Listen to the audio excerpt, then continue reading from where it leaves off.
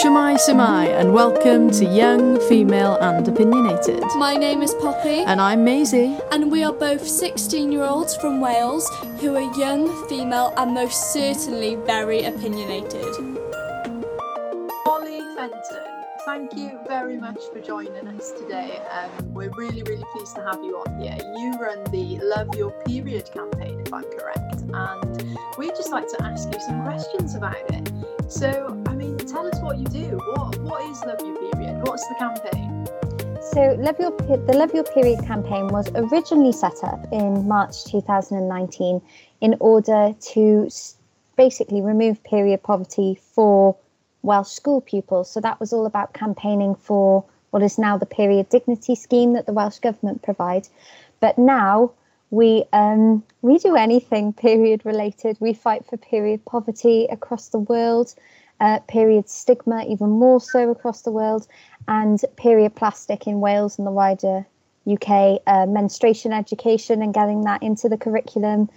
Any issue that arises around menstruation, we're on it straight away. That is so cool.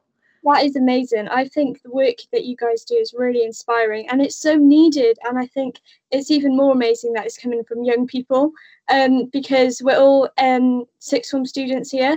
And I'm sure we've all had experiences where, there's been a bit of the giggle factor about periods when that really shouldn't be. And I think that's amazing. So how did you, what was your motivation for starting this? How did you get involved? So we have a competition every year, a Youth Speaks competition that is run by my local Rotary Club. And I decided to take part in this, and we were just looking up topics. And for some reason, it was a controversial topic that I'd found online that I thought of, wait a minute, what does period poverty actually mean? And then when I read about it, I was like, this seems so obvious. How come I've never thought of this before? Because it's bound to happen to so many people. So, I went on to do the competition and everything. And we placed second, which was amazing because my school don't place. However, I later found out that we were supposed to come first, but we had points deducted because they said that it was an inappropriate topic. So, yeah, I know. Wow. So I was so mad. That's crazy. Tell you what, Molly, I actually found out about period poverty and, period dignity in the exact same way to you. My school were competing in the Rotary debate competitions the first time, and I decided to do period dignity too. And one of the comments actually was that it was a bit radical. So, yeah, I can relate to your shock a little bit. That must have really, I suppose, caused you to feel a bit angry and a bit, I certainly did anyway. It definitely was. I think because I'd learned so much about the issue in such a small amount of time. And I realised as well during this that actually going through school, I didn't have the menstruation education I was supposed to have. I was sat down for 10 minutes in year 6 by the teacher that obviously had drawn the short straw to talk to us about periods. And I was absolutely terrified about what this was. Nothing made sense. If anything, it confused me even more, because that education wasn't adequate. So I learnt quite a lot, of course, before starting the campaign during this time. And I remember doing my speech and getting quite emotional afterwards, because it just I think it strikes you when you read the facts and figures and things. Sometimes it takes a while for things to settle in, how big of an issue it actually is and the effect that could have on someone in so many different ways. So, yeah, that competition, it was crazy. So I took this to my senior leadership team in my school. And I was like, right, what are we going to do about this then? More about the fact of I want to do something about this period poverty, not we should have come first, even though I was really bad about that. So then I went to my actual Rotary Club and sat down in front of the whole club at one of their dinners.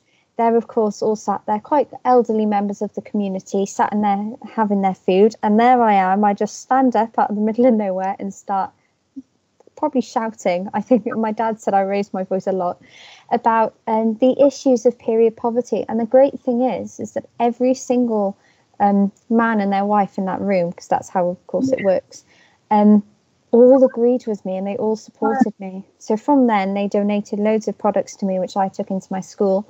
And then So we competed in the February, and on the 5th of March, when I came home from the Rotary Club, I was about 10 o'clock at night, and I kept thinking, and then at midnight, it was like exactly midnight, I started a Instagram page. Wow. With the intent of just spreading awareness, and then before you know it, it became a campaign. How did you feel to know that the people in that room supported you? Yeah. I bet you felt quite pleased. Did you feel relief? I was really shocked at first, because I thought, I didn't think they'd kick me out. I didn't think it'd go that far, but I thought I'd get a lot of debate from it, because it's originally something, today, a lot of the backlash I get are from the older community and older parents and grandparents. I get very little from, parents and especially pupils. I don't get anything from them. So because why do you think that is? Why do you think that the older generation maybe don't see this as big an issue? I think society has enforced this stigma on all of us. So we've all, like you said, we used to get giggly about it and everything. That's because we've moved, this world and society has moved on in so different ways. We accept so many different concepts been around 10, 15 years ago, but for some reason, periods are always that thing. They're a weakness, and they make you weak, and that's why a woman is inferior, and only girls can have periods. All these different things that have just stuck, and the people that can speak up about them, like the politicians that can make the difference, and up until recently, the media was holding it back too. They're the people that can make the difference, and because they weren't stepping forward, no one else could be expected to. And that's why I think it's, until recently, until people have really shouted out about it, it's just not been acceptable to talk about. You mentioned different concepts that we've been receptive to and maybe not, and then you said something about how only girls can have periods. We noticed that your Instagram bio is trans inclusive, and that it is, in our opinion, appropriate and a good thing. We recently have had some sort of stick from using trans inclusive language. Have you had any experiences of that with your period campaign? Oh, tons. Makes me so mad. If you go on my Instagram, you will find that the posts that have the most comments or the most likes and the most shares are all ones where I've tried to spread positive, affirmations around the, look, periods aren't just for girls. We cannot say that it is a woman thing. And the backlash that I get from there. But the great thing I find about it as well is I have a number of people share my posts. When things like that happen, the amount of people that put this post on their story and purposely try and spread the message to almost annoy these other people. And now I'm at the point where I had this great argument with this older woman. She only had one follower on Instagram, and she just said to me, she was really going at me in the comments. And I thought, you know what, I'm going to put your comment, of course, put a warning up for anyone that wouldn't want to see it, and said, I'm going to put your comment on my story so everyone can come see it. Wow. And, she ended up deleting it and blocking the page, which was brilliant. Love that. But, it's just, even though we get that backlash 100%, and it's awful that we get it, and that ignorance is disgusting, definitely a larger part of my community are all, you know what, we're going to fight your ground. No one's quiet. I get loads of interaction with everyone that follows me, and I love it. Like, my direct messages are always full, and I'm so bad with keeping up with them. But that's what I want. I don't want people to be quiet and just go on with it, because people find it easier to communicate over social media. If I went in and spoke to individual people about this campaign at the start, I wouldn't have had the reaction. But behind a screen, sometimes it's easier. So I think that's where the positive comes, and people are able to stand up for these issues around, not just the period poverty and the stigma, but saying, look, you cannot brand these, and you cannot put them to certain genders, because it's not right, and that's not where we are in society. And teaching people that usually, I couldn't go up to an older woman and not argue, but, up until recently, I, as a younger, didn't have a voice in that way, whereas now we do, which is really good. Yeah, I think that is a really true point, Molly, and I think it's amazing that you get so much positive support and that your community is so inclusive. I think ultimately that is the path that we need to be on, and it's so refreshing to hear that that's happening. It's incredible that this campaign is so inclusive because unfortunately, like you said, that environment is still relatively new. So please keep spreading that message. This kind of links on to our next question. You obviously do a lot of work around period stigma and period plastic. So do you think that local governments and the Welsh government could or even should be doing more in terms of acting on these issues? Oh, 100%. I think it all comes from them ultimately. You know, it doesn't matter how much we shout out about it. They need to make the final moves.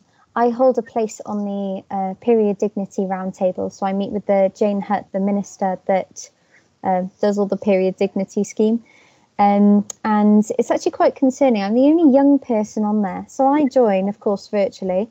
And I feel like which is wrong, I represent all young people across Wales. And really, we need more voices, and we need these things to get into youth parliaments and things.